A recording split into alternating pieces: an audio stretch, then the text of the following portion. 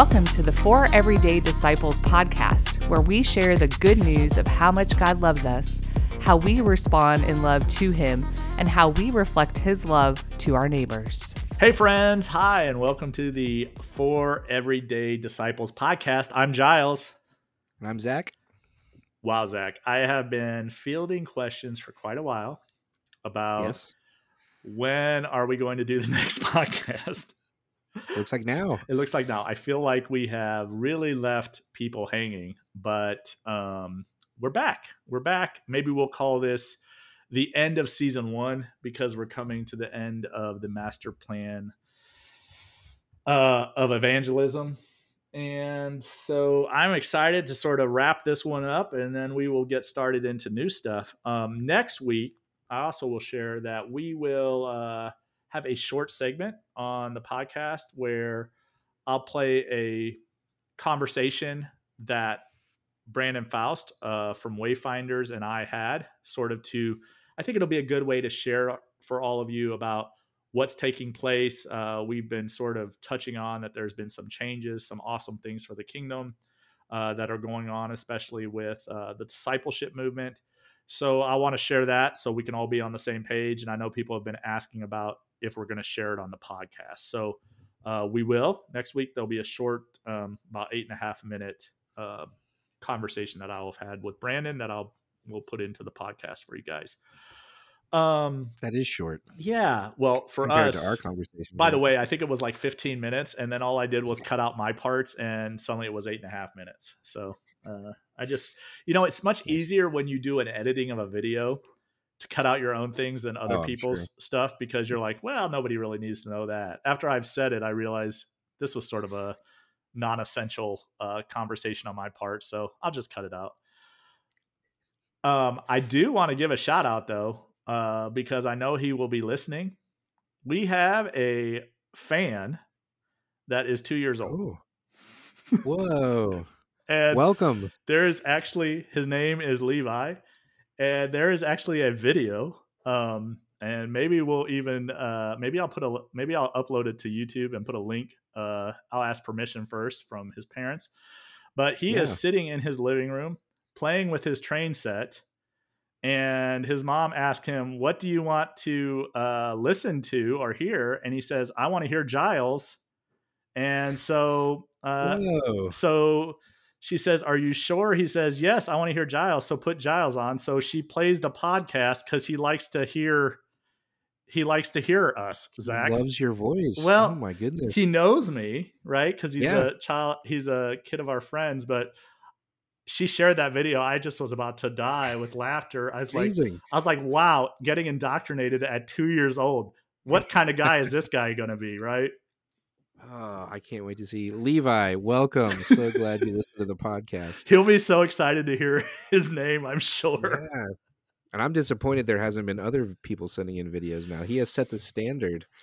He has for what true fans are of this podcast. He has so set the standard. So I totally had to give a shout out to that, because we just were with them, and I said, I am so going to share this on the podcast when we eventually do one. So well, yeah, now I feel terrible. Gosh, we've let him down. Well, maybe like every other 2-year-old, he just wants to hear the same thing over and over again. And by the way, nothing bad with that. If his mom can use our hour-long podcast to be able to get other stuff done because he's listening to us, well, then we've done our duty. That's all I have to say. We've served the kingdom. So yeah, where are we starting today, Zach? What's going on? Well, it's the season finale, I think. Yeah, season finale. I like that. So I thought maybe we needed to tie up. There was a loose end, or that was kind of teased back a few episodes ago. I can't even remember which one it was now, but we got a lot of pushback about a certain dog episode. Yes. I think we probably even should have called it the one with the dog. But Yes. but I had hoped that we could, whenever we did the season finale, we could maybe conclude the saga of my dog Bolt, and I could just let everybody know what was going on so that they didn't think maybe I was abusing my dog or anything. Because they haven't heard him in a while. Right, yeah, because there was a lot of hearing him and then no hearing him. And so just wanted to let everybody know that my dog has issues, psychological issues. And so it's actually not a sad story, don't worry. But he can't be away from people. And so my wife had left. And so he had to be next to me, but the door was closed to the basement where I was. And he did great for about, 30-ish minutes or so, I think. And then he just started whining to get in the door to be next to me. Not even like that close. He just has to like see people. I don't know, I don't get it, but I'm not that way. I'm totally different. I would have been fine on my own, but he had to come in. So that's why I couldn't get up, because you were in the middle of a really good like thing. I can't remember what you're saying now, so it wasn't that good, but in the moment it was that good, and I didn't want to like come back and be like, oh, what I miss. So like I thought we were so close to being done. So that's why we heard him whining, and that is the conclusion of the epic story of my dog Bolt, who Oh, is upstairs with my wife right now. So he's happy. well, He is alive. I am sure that Levi is excited to hear the conclusion of that story, because he's probably been wondering what He's happened to that wondered. dog. You know, Bolt is good. so Bolt is good. That is He's great. getting counseling. That is great to hear.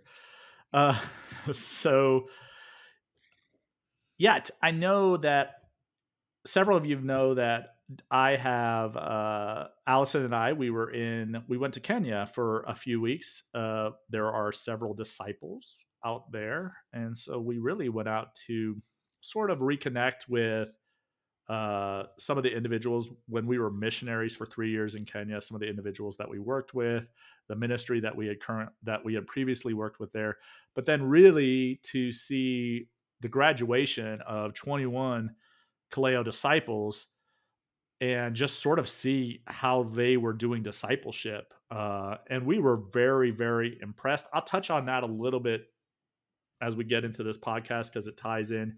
But I wanted to say that that was something we did. So we appreciate all your prayers. And it's just something I wanted to share to hopefully encourage all of you that you know that there are disciples all over the world uh, being made and having an impact in their community. So that was something that we really enjoyed experiencing ourselves and seeing.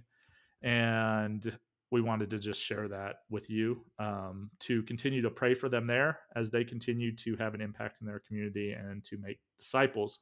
But the person of peace I wanted to share, you know, because we have our personal peace segment, is his name is Victor, and he is actually the person who initiated discipleship within that community. Him and I have a relationship. I discipled him, and then he has taken that and he has just had such an impact.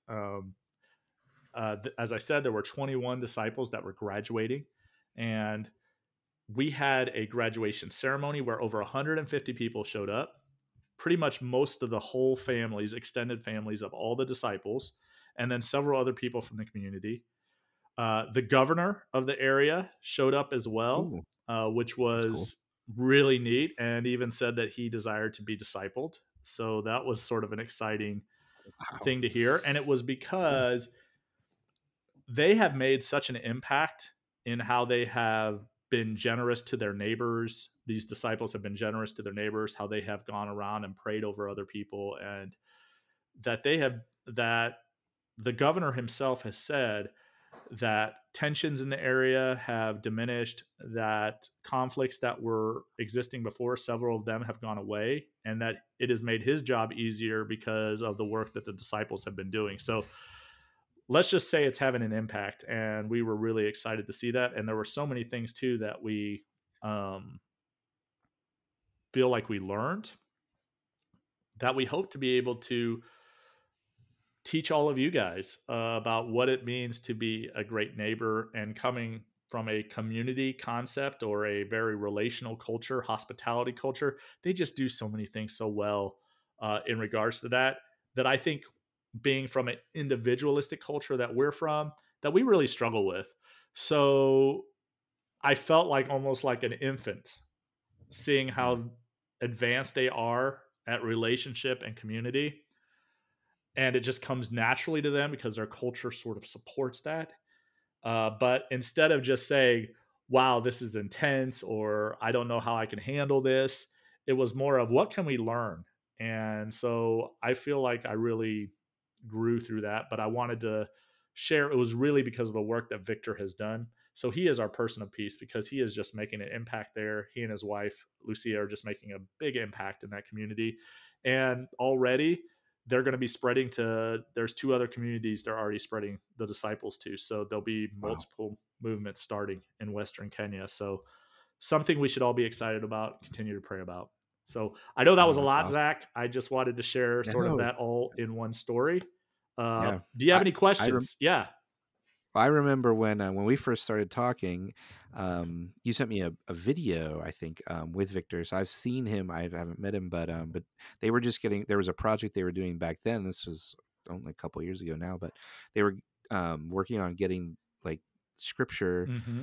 translated, but in like audio form to their village. And like I can't remember all the process. There was like some website or something I think they found, or I can't remember exactly, but that's like this big project they were doing, and you were telling me about it, and it sounded so awesome. So it's amazing.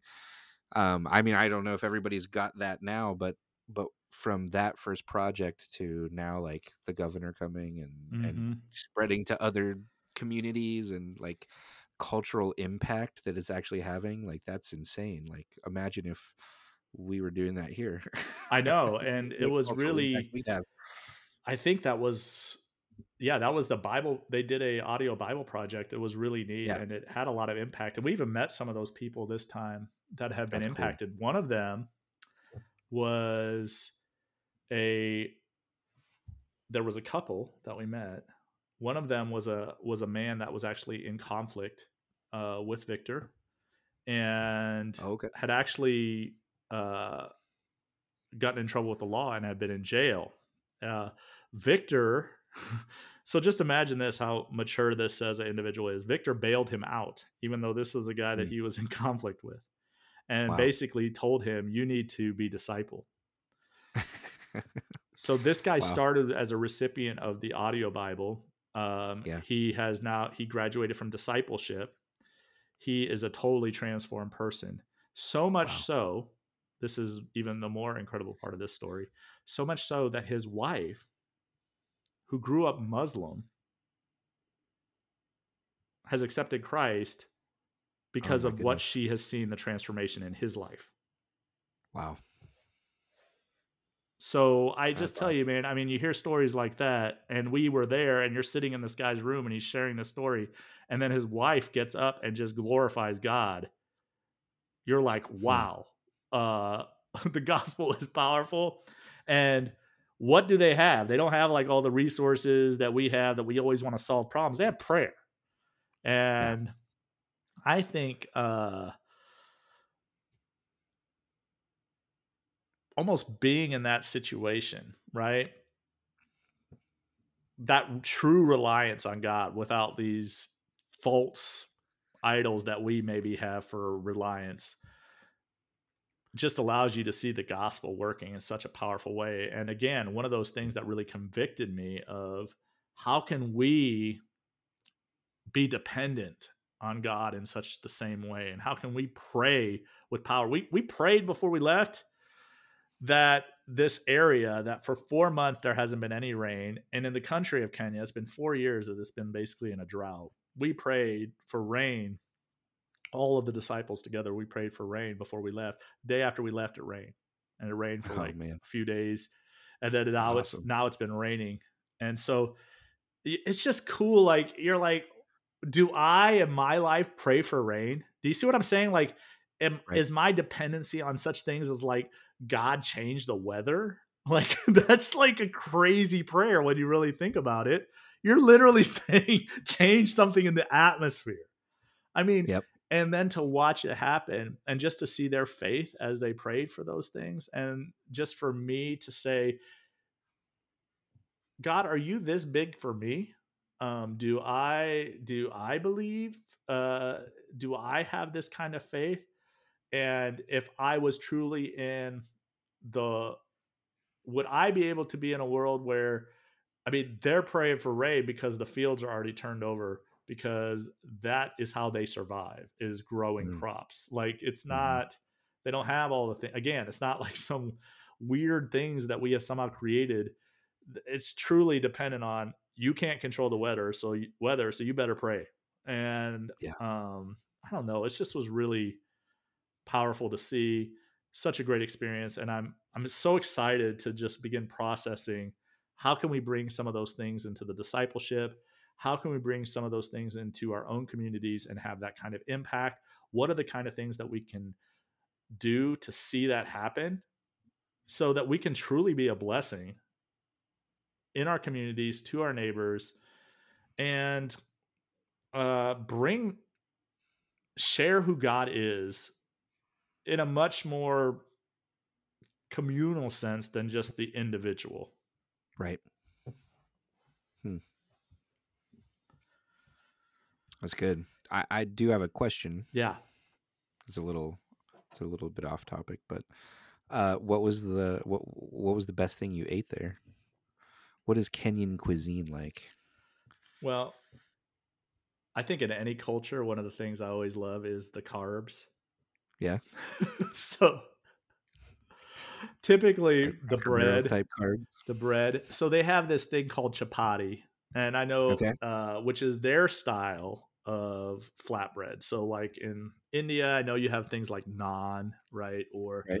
just in different parts of the world, they have different versions of their flatbreads, or the breads you would have with a meal. Yeah. We probably in the Midwest probably like a biscuit, or like Dinner a roll. dinner roll. I love it, the dinner Yeah. roll. So that's one of my favorite things. I love the chapati, and so we got Okay. that while we were there, so that was exciting. Um, Kenyan food, a lot of it is chicken, rice, beans. They of course,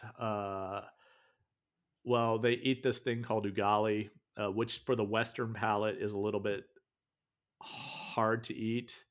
Okay. This Okay, is the stuff I want to know. yeah. Yeah. So, Details. how would I best describe it? I think I would describe it as, Did if you eat it? I did not, because I've had it Okay. before and I do not Oh, like okay. it. And but again, they love it. It's part of Yeah. their, again, you grow up. It's like for us to say mac and cheese, you grow up, you're Right. like, it's for them, it's comfort food. It's Comfort something food. they Right. love. Basically what it is if I grew up in the South. So in the South, we have this thing called grits. I'm sure that Okay. most of you know what it is. But when Yeah. I grew up in the South, grits was like the thing. And when we moved to the North, nobody knew what grits were, because it You're was right. just something Right. that people did not eat. Well, grits is like ground up cornmeal, but I love grits. Now, the funny thing is ugali is basically grits, Okay. but that has been refined to such a point that it's almost like, when it's made, it turns into, basically, you can be confused because it looks like mashed potatoes. Oh, okay. So it's like Interesting. a solid form of grits. Wow. And I have nothing to I can't even picture what this is. in my mind, when I have eaten it before, to me, it's basically like, if you would, and again, I am not saying this because I'm not saying this to be offensive to Kenyans. I can get why they love it, right? Just Right. like I would not be Yeah. Yeah. offended if someone said macaroni and cheese is something that is really disgusting to me. I would not be Sure. offended, because I would say, okay, if you didn't grow up with it, I could see how that could be sort of gross, like a bunch of cheese Yeah. on some noodles, right? Right. But Cheese sauce, cheese slime. for me, it's sort of like, the closest texture I've ever had was eating paste in fourth grade, and sort of like a lead balloon then in the stomach. I guess that's sort of the way I would describe it. Wow. Does that Okay. help any? Did you eat paste? Do you know what paste tastes like? I mean, you're saying paste. I'm thinking glue. Yeah, but How like old are that you? thick, What is this paste? like the one that was almost like Play-Doh texture though, like that. It was like a Okay. thick Oh texture. yeah, yeah. I got you. I didn't eat that. No. A little bit of glue, a little dot of glue on the finger, but no. So I it didn't eat wasn't a paste. pleasant experience for me in fourth grade. No, So I it's would not a imagine. pleasant experience. I just don't enjoy it. Now, I guess if I had grown up with it though, I'm sure I would love it because it would have been Yeah. the food of my people. So I don't want to offend. I know that we have several of our disciples in Kenya that listen to us. So this is not to offend. It's just letting you know that it's not my favorite thing. So We should. does that answer your question Yeah, about the food? that's that's what I was looking for. Like what would be something that would be totally other than what I would normally eat, and that sounds exactly like it. Yes. And now I think we should, like, when we do video podcasts, we should have you eat it one time on camera and Is see what this is happens. I think because maybe this is a good idea. Is this where we're gonna go? We've already told you several times we don't know where this podcast is gonna go. Is it going to Could be be it. we're eating Spirit now led. food from different parts of the world and seeing if we can handle it? I don't Do we need know. a segment? We might get more eyes. Might get more Foods, views. foods of the world. We'll have a segment. Uh-huh. Can you eat Right after this? our people's Yes. piece. Yes. Okay. I will eat the ugali, but you'll be the first one that's eating cockroaches or crickets. So I think I thought maybe you were gonna say something like that, and then I was like, "Wow, you're a brave man." no. But here's the thing. Nice. It's not that I didn't eat it because I was just like, oh, I'm not going to eat. Uh, Yeah, but I've you've had had it, it, you know. so it's Yes, just I don't like it. So you've been polite. I've been polite. I've Yes, had it. I just don't like it. So if and there's they're other friends, options, so and they're you can friends, be they yeah, they you can get tell your it. friends, "I don't like this. I don't like this. Sorry." They know exactly how American and how white I am. So there was no problems. Yeah, if you came and said, "I don't want your mac and cheese. I can't eat that," I'd say, "That's fine. There's more for me. I will eat your mac and cheese. That's fine." Absolutely, it's like, and they weren't making special stuff because I was there. I guess that was the other thing too. So, Well, um, nice. Then you're one of the family. I'm one of That's the what that family. means. You go to bed hungry. If you're not going to eat it, you go to bed hungry. That's eh, all right. So, So what are we talking about today? well, we're going to talk about reproduction. That's what this last chapter of Master Plan. Now that we're 20 minutes into it, let's get started on actually talking about what we've told people. But this is going to be a pretty quick one. I don't think it's overly long because it's sort of a Yeah, wrap up of everything else that we've been sharing with you guys about the Master Plan of Evangelism by Robert right. Coleman. But I like how so I I wrote these notes I think a little while back. I'm trying to figure out, but there is this cool thing about reproduction because one of the things about going out to Kenya was we were able to get to see the reproduction of the disciples. And this is what Yeah, Coleman's talking about is what is the ultimate goal for Jesus's disciples, right? Well, obviously, the ultimate goal is that they would know Jesus. So this is right. obviously the ultimate goal, but that also that they would be able to share it with others. So it's the great commandment: love the Lord your God with all your heart, mind, soul, and strength, and love your neighbor as yourself. That was the ultimate goal. Well, the second part of that is obviously requires some reproduction. So that's where we get this reproduction. Uh, that his life, first of all, would be reproduced in them, right? Imitate me as I Right. imitate Christ, as Paul says. But then that they, as they go out, would be able to share that with others, demonstrate that to others, reproduce that with others, so that then more people would come to know him and then would imitate their life and walk in his ways. So this was the final commission of the Great Commission to go and do this.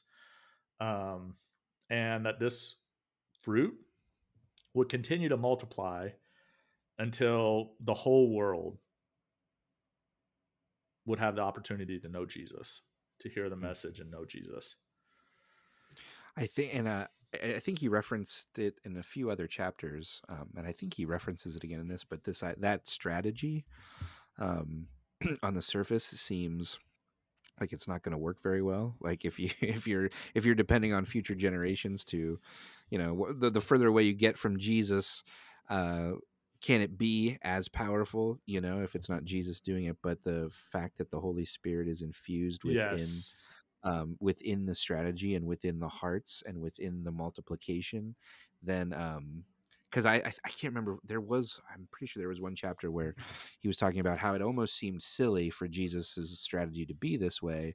The Jewish people were expecting him to come with conquering armies, and the kingdom was going to be set up in force, and it was just going to be emphatically brought.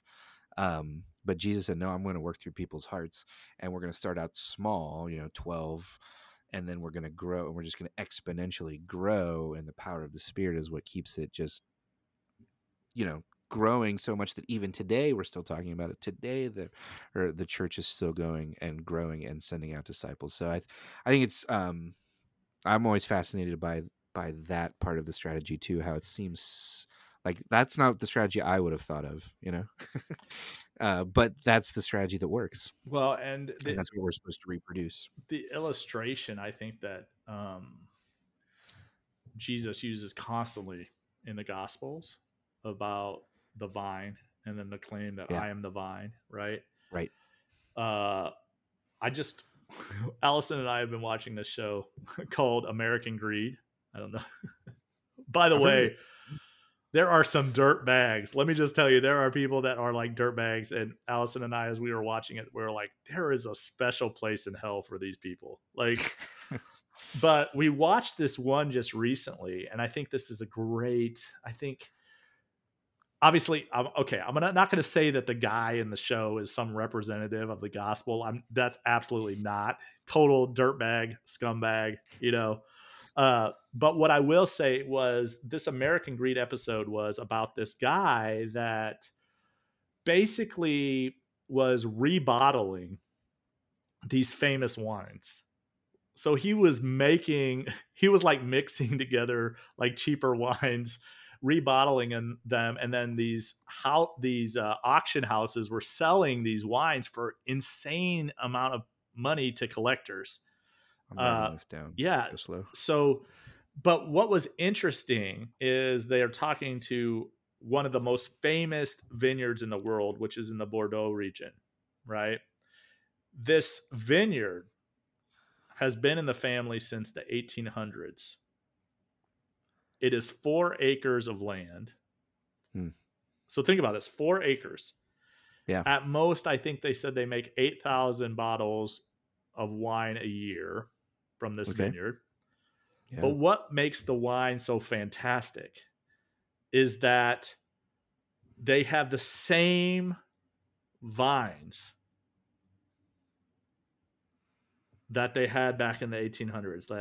That basically what makes wine good is the vines. So, and actually as they get older and older, if you have good, it only gets better. So that's an interesting thing, as you were just sharing about the gospel, right? Because it's this concept of this vine that we have. It actually can get better and better and better as we are going from generation to generation if we are good stewards of it. Because that was the other thing, the care that they take. That's why they don't expand too big. That's why they keep it within that 4 acres. The care that they have over these vines is they have to manage them. You're talking about 100, over 100-year-old vines. You have to manage those things pretty well. And then people will actually pay astronomical amounts of money just to get a cutting from a vine. So then think about that in relationship to scripture, right? Where he says the Gentiles were basically fused in with the vine. People pay this thing because if you can then say, I have these vines, so you can transplant this part of this vine that's 100 and some years, then your wine gets this like credibility and legitimacy. Yeah. So I was sharing that because I think it really talks about this reproduction. It talks about sort of tying into what you just said, that it doesn't go like the gospel doesn't get watered down because of the generations. It still holds the same power because of the Spirit, because of what is in that vine. It still holds the same power today as it did in the time of the first apostles, as they were walking out with, once they were imbued with the Spirit, because the Spirit is coming from the same source. So we have this ability to be sharing this incredible, and I'll just use the term, I don't know, this incredible wine that God has given us through the Spirit with all of those around us, the best wine. I don't know if you like that illustration. I just thought it really tied in with what you were saying. Yeah, didn't Jesus talk about vines and wine and stuff like grapes and things like that? All the time, all the Yeah, time. And that, but then again, connoisseur. this makes it sort of relates it to look at today in the modern time and still how they consider it. It's the same as they Yeah, would have considered it back in Jesus's time. So this makes the, why was it a vine that he chose?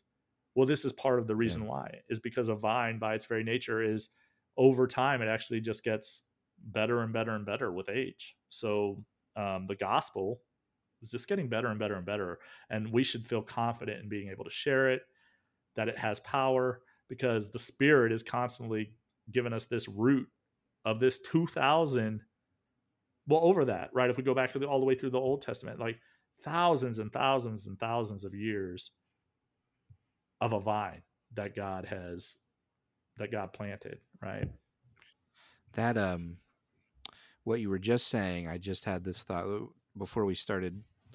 We were talking about what we've been reading recently and how you said it gets better with age, and so I can totally see how like you hear the gospel and it changes your life and it's wonderful, right? But then the more you Ooh, spend time studying the gospel, the more you spend time studying who the God of that gospel is, um it only does get better and better the more you learn.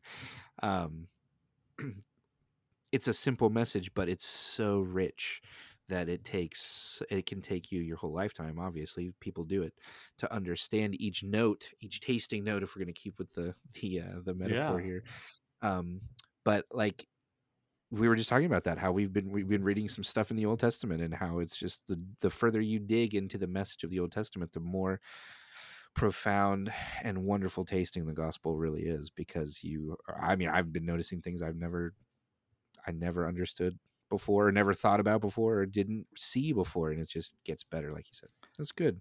This is the one about wine. That's, the what about wine? What's funny too about what you just said as well? I was just thinking, if we just recorded that, our first hours that we always talk to each other, we would have double the amounts of podcasts. We should just Yeah, sort of Levi have, would be happier. maybe we should have like a, what, Patreon, is that what it's called? Like Oh the Patreon yeah. level that you guys can hear Oh, the right. other conversations we have, which a The lot of five times are dollar way more level. juicier because it's unedited. It's unedited gospel speaking, I guess. No, Mm, I'm playing. Uh, but in yes, the raw. it's raw. It's gospel in the raw. Authentic. Uh, so, um, Coleman claims in chapter 8 that the Great Commission is a good summary of this final principle of reproduction. Can you break that down for us? How does the Great Commission summarize reproduction? Yeah, well, I really like how um I really like that if we go through sort of the Great Commission, we can see these different aspects that Coleman, claims that that if you break it out, there's actually these different aspects that can tell us how do we actually live it out in sort of like the active way. The first is all power, and this is sometimes when people share the Great Commission, they actually forget that Hmm. first part, that Christ has Yeah. been given all power, all authority and power has been given to me. And it says, Jesus has been given all power to rule and build his kingdom. So he has given us that power through the Holy Spirit. And just as we were talking about the vine, it's like we have that power within us because of the Holy Spirit. So we can have confidence that we've been given all power, not because the power is from some kind of specific training we have had or some kind of I'm especially gifted in this. It's that we all have been given that power. Now, how that power is going to play out is where I think we need to be obedient and to work on our disciplines of growing with God in that so that we can handle the power in the appropriate way. But we've all been given the power. So that's the first one, is all power has been given. And that says go, right? Jesus tells the apostles, go and make. So go, though, is discipleship takes movement, right? We can't sit in our Hmm. faith alone, waiting to go to heaven and never moving outside of ourselves. And I think I have sat with a lot of people and believers, people that are Christians. And when you get to talking about the Great Commission, I don't think they have a problem with the power. Like they understand that God, they understand that God is powerful, right? I think they Right. sometimes have a hard time understanding that they have been given it. That is one thing, but the going is really a lot of times where the fear is. That because it's almost like they don't know the direction, and so they're waiting for a very clear cut. Um, can you get my Google Maps about where I'm supposed to go, Yeah. God? The light from heaven shine. Go Right. here. Go here. But I don't know if Zach, if you can speak to this yourself, but it's about taking those steps of faith. Not so sure that you're going to be getting the final outcome of where you're supposed to go and do this. So I think Yeah. it's just having that attitude of movement that I'm not going to sit around and just wait for this divine massive intervention which is going to like map out my life for me so I know which direction to take. But maybe if I can just be going and being faithful in the small things, Mm-hmm. that God will build upon that. And then I will suddenly realize, oh, I am going somewhere and I am doing something because there's movement. And being a disciple just requires that movement. In the New Testament, to me, if you read the New Testament and you actually like really think about it, they're walking like everywhere. Right. You never Yeah, see, they're always I going. mean, Jesus himself says, I have no place to lay my head. And we maybe like to take this as, well, he didn't own property. But I think there's also a thing that we need to understand about that is he's saying, I'm going to be on the move because God is on the move. So I think if our Mm-hmm. God is on the move, we need to be on the move. So go is discipleship takes movement. So don't sit there and just try to be comfortable. Um, that's not what faith is about. Faith is going to take some risk, but we're meant to walk. Think about children. We're meant to walk. Like we're meant to go. We're meant to move. The next one is make. So he's talking about making disciples. It says there is a process of building and developing that is required, not only in us, but for others as well. How are we equipped to make anything? And we have to learn, right? By learning how to make it, by training or it being modeled, and by being equipped to do it. So, how are we equipped? We're equipped through God's word, right? So, we spend time in God's word. We're obviously equipped. We've been talking about this quite a bit. We're obviously equipped by the Holy Spirit, by God, by Christ. We're equipped by that. And then the other is we are equipped in relationship. So we can learn from other people. This was also something Zach and I were talking about before this podcast started was not only can we learn from other people that are like around us today, so like people that I am in relationship, like physical relationship with, we can have relationship with those that have gone before us. And that can be through books or those that are far away. That can be through books, study. That can be a great way to grow as well because we are being trained and equipped by other people that have discovered things about the faith and sometimes insights that we have been having maybe a feeling about or the Holy Spirit has been prompting us, and then suddenly now we have words because someone else has had the same experience with God and is able to share it. So those are different ways that we can make is that there's a building and developing process. It can't be just random. There has to be some Right. intentionality to it. And can I just add a little to that? Absolutely. The part about in relationship and community, like you're talking about earlier, and the community of Kenya would be a great. The disciples in Kenya would be a great example of this. But this is probably going to be an obvious observation, but it's something that continues to surprise me. I guess maybe not as much anymore, but whatever you think you know about God, whatever you think you know about the gospel, whatever you think, it can easily, all of that gets challenged when you are in community, when you have to be in relationship with people who might think differently or have experienced something differently. And so you might think you are the best builder, the best you might have had the best training for something in discipleship, but until you are with people and interacting with them, and then you start to get, and I think this is the Holy Spirit, you start to get refined, right? Iron sharpens iron, I guess. That principle applies there, but you start to get refined, and then you really start to learn what you do believe when you are in relationship with other people. So it's easy to sit back on your own and say, oh yeah, I believe this, or I can do that, or Jesus means this to me, or all that. But then when you have to like empathize with people, or you have to go through something with somebody, then you really understand, or you have to see something from another perspective totally than how you would have viewed it. um, I think community is essential. The relationship is an essential part of being, of this making, this making process, this building and development process. Like if you are not at all ever in some sort of face-to-face relationship with someone, you are maybe going to be handicapped, not as well developed as you could be.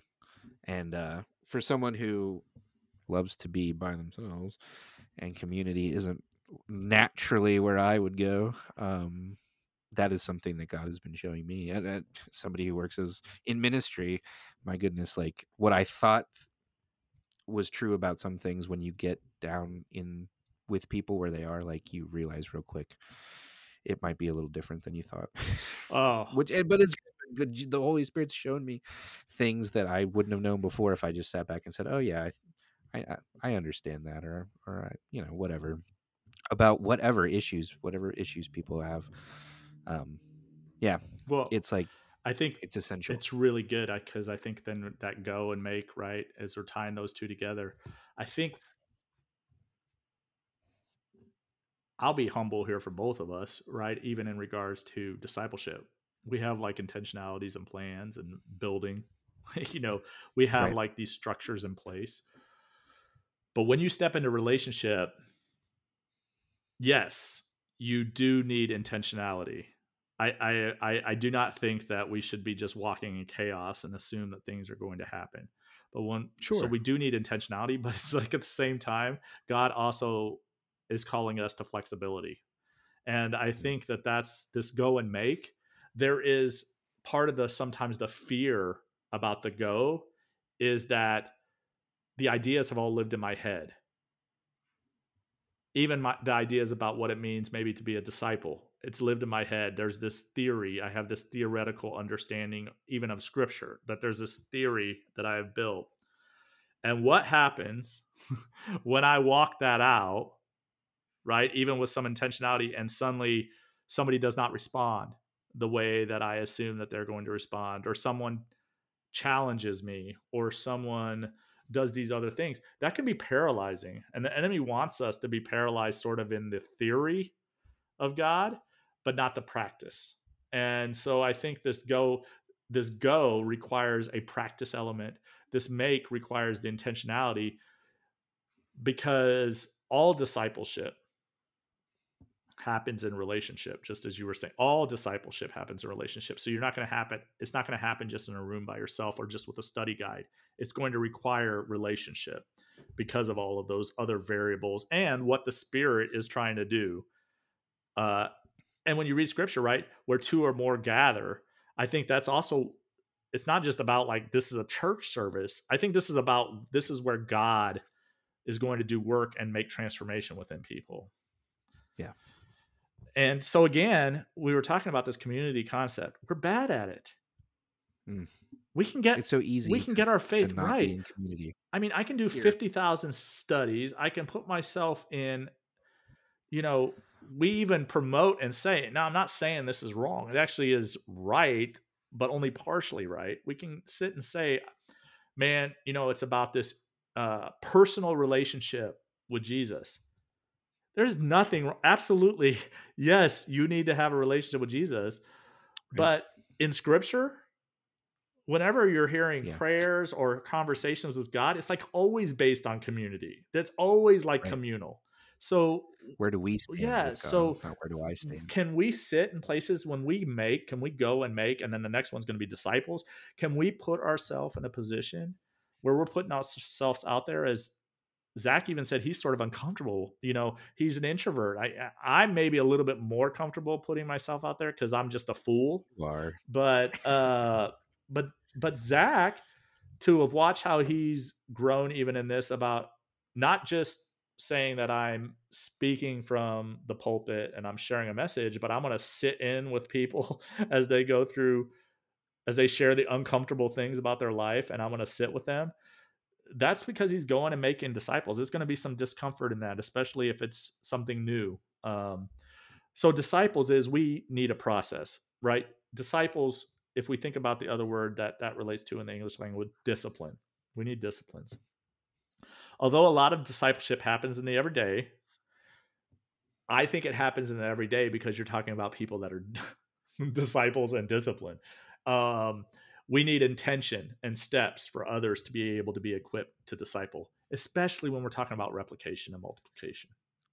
Right. If you don't have a step for someone, I can spend all day discipling someone, but they can't take that information and pass it on to someone else. I have to give them an ability to do that. So there's an intentionality to now here's the thing.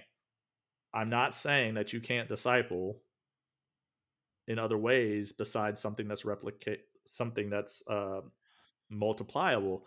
But I would say that if you want to bear fruit and you want to see fruit bore, you're going to have something that's can be replicated. So you have to have some intentionality behind that.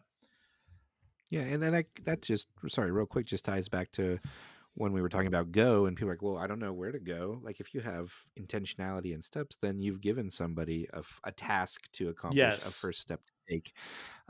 So oftentimes we get paralyzed because we just don't know what we should do. And if you've offered somebody a step, then that can be so freeing and powerful to then let them take the next step. Right. Well, I was thinking about you doing this discipleship group you just did. Here's what I would say is yes, of course, you maybe had some expectations and you had some ideas about what it was going to look like, right? Mm-hmm, for sure. And it didn't necessarily. In some ways, it turned out more beautiful. In some ways, there were things that were more difficult.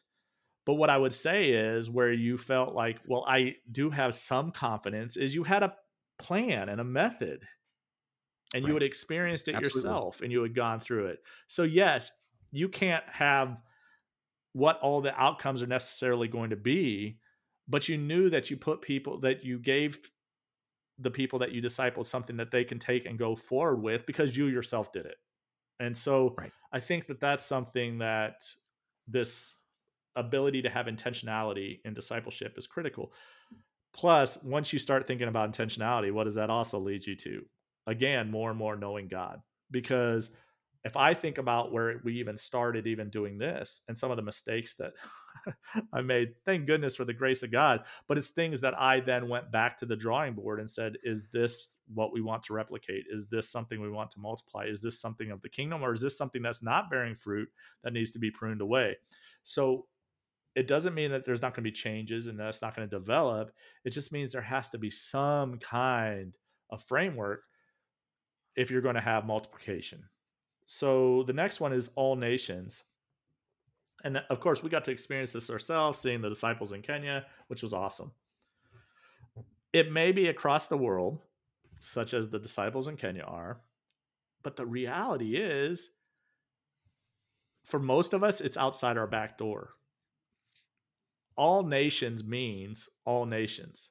And if you, again, read about where were the disciples to go, he says what? To Judah, right? Mm-hmm. Samaria. And guess what Judah was? Guess where Judah was? Where they were.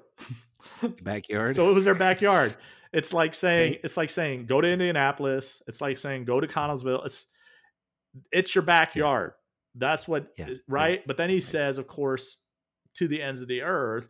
So he says, wherever you go and make disciples. But, you don't have to wait for a mission trip or wait to say, hey, we're going to go to this specific thing to do discipleship, to be making disciples.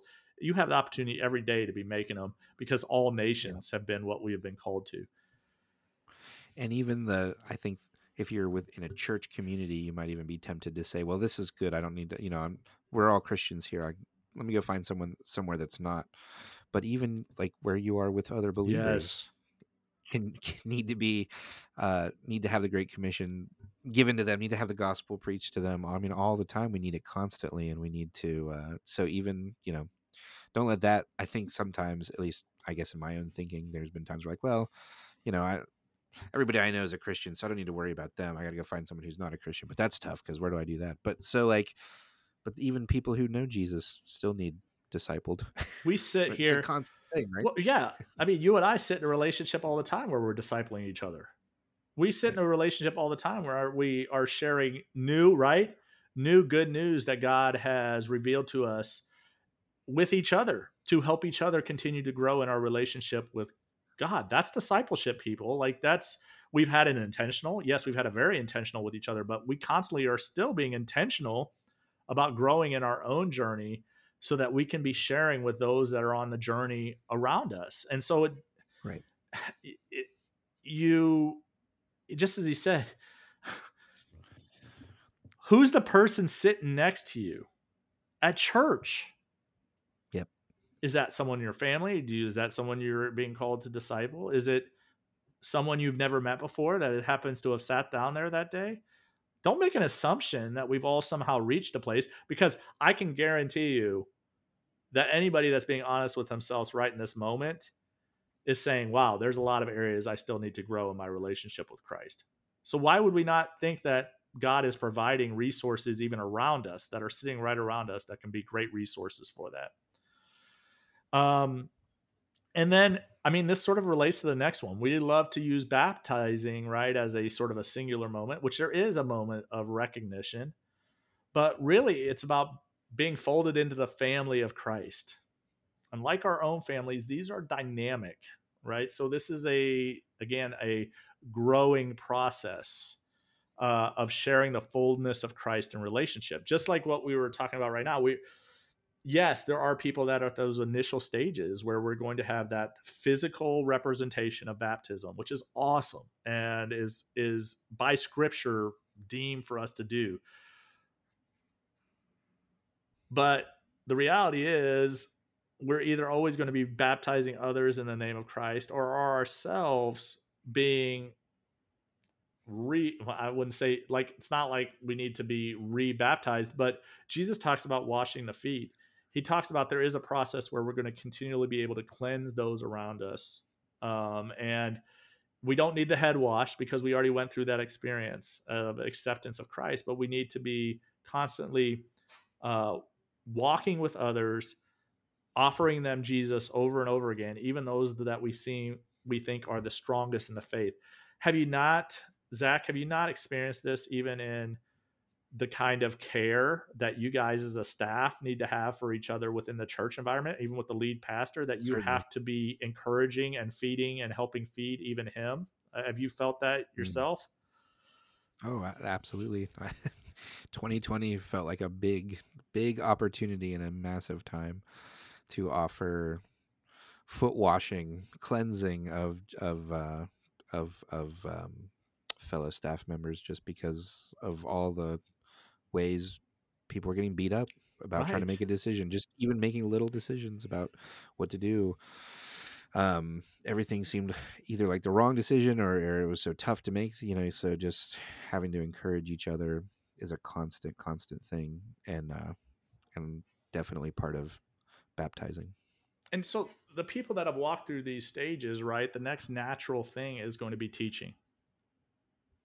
Because if you have experienced these things, you're now knowing these things, you're growing in these things, you're going to want to teach other people. So we teach what we know. And in a lot of ways, that should be encouraging, but a lot of ways that should be humbling. Because, again, Yeah. as I was saying to him, Right. some things I taught back even just a couple years ago, I'm thinking back to, and I was like, yeah, I really hope this Holy Mhm. Spirit was in the room giving different words to that people, because I'm not sure that I was teaching them something that now I even, am so sure of. And I know Zach is the exact same way in his own growth process of, I taught these things back then. God give me grace, have grace on the people that I taught them. But I can think of exactly what it was and who was in the room. But right, we're still called to teach. He says we're called to teach, so we need to do that. But effective discipleship, I truly believe this. I truly believe this because I have seen it over and over again. I've seen ineffective discipleship and I've seen effective. Effective discipleship requires a disciple in the room. It is why, even with our own process, we share with people, do not disciple until you've been discipled, because we truly believe it requires a disciple in the room. This causes actually some early stress. This is not a quick and easy and convenient. There are some great resources. By the way, we use a ton of them in our discipleship process. There are some great resources by a lot of great individuals who have dedicated a lot of time discovering ways to disciple and equip and disciple. I could read those books till I'm blue in the face. Sure, I may have some growth, but boy, sitting in a room with someone who knows those things, who can tell me how it plays out in a life, what it looks like, that's where real discipleship takes place. But it takes time because relationships take time and there are stresses and there is a humility because I love to think that I'm such a genius. And then I sit with people and then I don't always get the affirmation or recognition. I rarely get the affirmation, probably because I'm not a genius, but I like to think that You I are am. great. But, You are great. but so it takes time and it takes humility, right? And it takes teachability to even be a teacher because you're constantly even learning from those around you. But it does take a disciple in the room because, again, we're trying to develop something multipliable, not something that's a one off. Right. And then at the end of the day, we are to love and be obedient. Jesus. I think this is, and as disciples, we are to do the same in our lives. So Jesus very clearly demonstrated to his disciples what it meant to be obedient to God in all ways. He didn't just live it. Here's another reality, guys. And again, I'm not saying that people don't recognize Jesus within you, but I have heard so many times people make this proclamation of, well, I'm not going to really share the gospel. I'll just let people see how I live. Did Jesus do that? I'm pretty certain that there was a lot of talking going on and a lot of teaching about obedience that Jesus did with his disciples. So shouldn't we do the same things? And that was everything. It was like how he obeyed in all things. He was constantly showing them or explaining to them or demonstrating to them. Yes, of course, you're with Jesus. You're seeing God in action. They were witnessing that. There's no doubt, but he was always explaining what did God mean by things and teaching about obedience. So at the end of the day, we are to be obedient to our Lord Jesus Christ, who was obedient to his Father. If he gives us a commission, we can't separate ourselves from it. So it may sound scary, but this is where we trust that God is working and that he is developing disciples who will make disciples so that you'll feel more confident about that. So who are those people that you are being called to? Since most of you listening are disciples or have been discipled, who are those people that God's calling you to, right? And if you're not currently discipling them, how can you begin to disciple other people? Because we've all been called to the Great Commission. So that's sort of really the 8 steps. What do you, I think that sort of synthesizes everything that we have talked about from the beginning of this. I think listen, if you have listened to all these episodes and you still don't understand discipleship and the Great Commission, I don't know. Let's listen to them again. I'm gonna go back and listen to them again. I'm gonna listen to them again, and we will pray for you. So Zach, I want to ask you a question. So thinking about all of this, where do you think that, since I've been talking a lot, I want to sort of get your input on this. Where do you think that we have failed though, in discipleship? Where have you seen it fail? Yeah. I think you just talked about how it's a long process. And I think I'm tempted to say, well, this is a today problem, but I think it's a human problem. So I think it's always this case is that we want to see results very quickly, or if we don't see results even maybe in a length of time, then we start to we lose faith, or we're like, well, it's just not working. Let's pause real quick But there, because I think let's. I like how you said for a long time. Well, let's think about how long that we've even seen this story take place. right. In the garden, Hmm.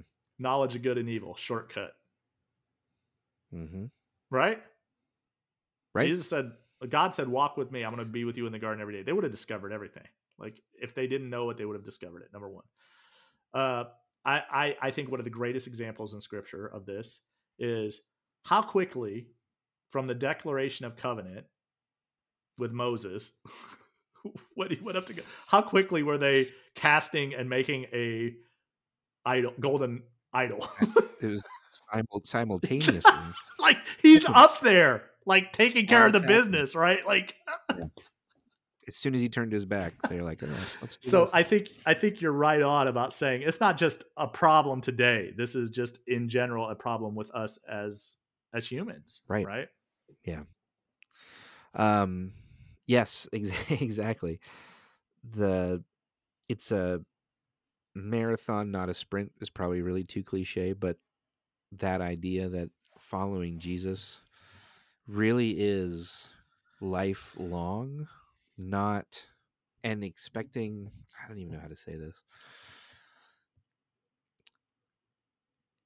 When there's not a mountaintop, for lack of a better word, experience Yeah. going on all the time, then we're really tempted to say, I'm not, there is no relationship, or I've messed it up, or something's wrong, or there's a disconnect going on. But I don't see Jesus, and I don't see Robert Coleman, and I don't see anybody else who talks about true discipleship. I don't see them talking about this in this process being quick, easy, always on a high feeling, Mm, always full of adrenaline, always. I mean, we've talked about it already with the disciples.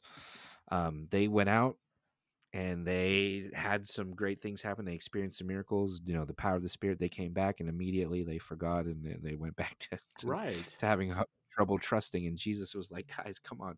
I, haven't you figured it out yet? But then he didn't stop walking with them. He didn't turn them away. And being committed to the process, for the long haul, and being able to trust. Here's what I think can make this possible for people who want results now. Understanding that the character of God is one who, at the drop of a hat, doesn't change. When things go wrong, doesn't back out. The same God who, while his people are worshiping a golden calf, is making a marriage covenant with them and says, you know what, I really am angry right now, but I'm not going to destroy you because I love you. Mm, Learning to really trust that God can, I think, be the fuel that keeps you going, even when you're in a stretch maybe where you don't feel like something big is happening, or when you don't feel like a disciple. Maybe that's what it is, because I don't know, we talk about the word disciple and, well, I don't feel like that. Well, that same God who's with you no matter what, he's saying, well, will you continue to trust in me? And if you're able to do that, if you're willing to do that, then you, whether you feel like it or not, you are a disciple.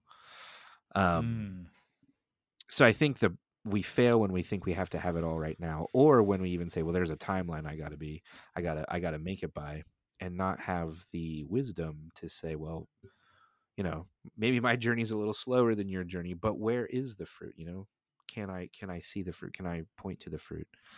And if you can't, then maybe you do need to do something different. But at the same time, if you can point to fruit in your life, be encouraged by that, and then just take this next step with God, who's like saying, come on, let's take this next step. I'm not leaving. I'm not going anywhere. I'm not sending you away. I don't know. no, it's really Does that good, make and sense? I just even want to speak this as a word of encouragement for some individuals out there that I know. One of the things is that, you know we run an 8-month discipleship, so it's 8 months. It's long, right, by Western standards of program or Yeah. process or programs, right? If a church was like, we're doing an 8-month thing, that would be There can be like a lot of What? a lot of fear, right? Um, Yeah, no way. but even that, what I want to say is that at the end of that, we still have sometimes individuals that haven't had that breakthrough, haven't had this massive breakthrough. The truth is, it is a lifelong process. The truth is that I hope that at the minimum, what an individual would be able to get through 8 months is that they would be able to establish maybe some habits and disciplines that would teach them perseverance sort of in that journey, as you said, Yeah. that they would be able to be with other believers and to see growth and to experience vulnerability and to walk through those things. And then the third is that they've had the ability to read through the full New Testament and really try to understand what God is trying to share with them and how he's trying to grow with them through it. But I would tell you, don't think that at the end of the 8 months, even that you're there. Um, Right. Jesus Yeah. spent 3 years, That's easy to do. right? Jesus spent 3 years, right, of intense time with the disciples, just like living with them.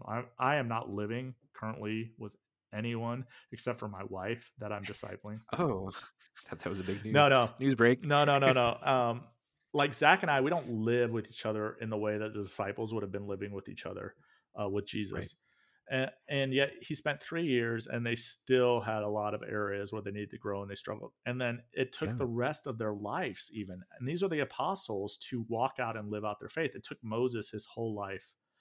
Um, so I think that what they did do, though, and I think this is the key element for us to learn, is what they did do is they made a determination. Hmm. They made a determination that they wanted to know God better. And they made a determination that they were going to do the kind of things that they were going to establish and do the kind of things that would help that happen. And I think that Right. I hope that through Kaleo, uh, that even if you feel like you have not had, like, right, even if you feel that you have not grown maybe the way that you thought that you should have grown, maybe you had an expectation for something, um, that you can at least know that, you've been set up in a way that will help you grow as a disciple and that you will continue to, even if you lose some discipline sometimes or fall out of this certain things, you have established those habits before, and you can build Right. those things back up. And I know Richard Foster, Celebration of Discipline, it's a great book. But one of the things he says about the disciplines is the disciplines, we're not earning something with God by doing the disciplines. By being in your Bible every Right. day, you're not earning something with God. Yeah. Um, Right. but what you are doing is you're developing that marathon, as Zach shared, you're developing that marathon habit. And so let's think about that. All of these things about what we have been talking about, to the end, even reproduction. One of the beauties of reproduction is, guess what? When I reproduce, and I'm about to, when I make disciples, which Breaking. Oh. breaking news, yeah. When I make disciples, and this is and when Zach is making disciples, right? Zach was discipled. He goes and then he makes disciples. I am sure that he's already planning on making disciples, going and doing that again. I know that I have a couple that are starting again. I'm just finishing up some discipleship groups. But here's the reality for me: I get to continue in the disciplines, in the practice of growing to know God. So making disciples, even if you feel like I haven't reached all there when I was discipled, helps you grow more and more. And Zach, has that not been your experience? Like, do you not feel like as you went and made disciples that you learned a whole bunch of new things about who God is, Oh my and you goodness. continue to Yes. grow, and now you're even looking forward to it again because you know that it's not just a reward for other people, it's actually a gift to you as well? Oh my goodness. Yes. I mean, instantly within the first few sessions of leading my own, I was like, I was just feeling so many different emotions because it was feeling so different, and I was l- being prepared for what I needed to learn or what God was going to lead me through um, in this group, which was similar in ways to when I was being discipled, but different in so many ways too. Um, and it just, at first, it was kind of like a shock because I kind of just expected it to feel like when I was being discipled, but it didn't feel that way. And then I was a little worried, like, oh, is this, is the magic lost? Is something gone? Mm-hmm. But then one of the things I learned was that this discipleship experience for me was going to be different, and not bad, but good different, a different thing. And then it opened up things for me to learn that I didn't realize I needed to learn before. And after the first 32 weeks where I was being discipled, I would have thought, well, there's nothing else I need to learn. I just went through this and I just learned everything.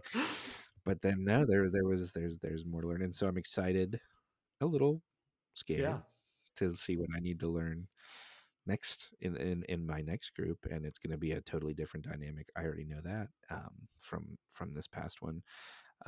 So it's exciting and heavy, but I can't say anything but that must be the Holy Spirit working. And then at the end of the day, I thank God that that's true, that the Holy Spirit's working, that this isn't like man-made feelings time. This is like God working through, God showing me what I need to do to follow him more. Oh, that's really good. I think that'll tie us up for today. And it just goes all back to the all power. Jesus has been given all power to rule and build his kingdom. And then he has given us that same power through the Holy Spirit. So let's just take that with us as we go. And as we complete season 1, we're just going to call it season 1. We're done. I love it. And we will be commencing with season 2, hopefully quicker than the last 2 episodes of season 1. But I'm excited for season 2. But thank you all. We wanted to just sort of wrap up with Coleman's Master Plan of Evangelism. Just such a great way to show us how the disciples lived, how Jesus walked with them, and how he taught them. And I think it's just lessons that we can take and just live out in the everyday. And so grateful for this season with you guys, grateful for all of you listening, and we look forward to talking to you soon. Bye. Bye.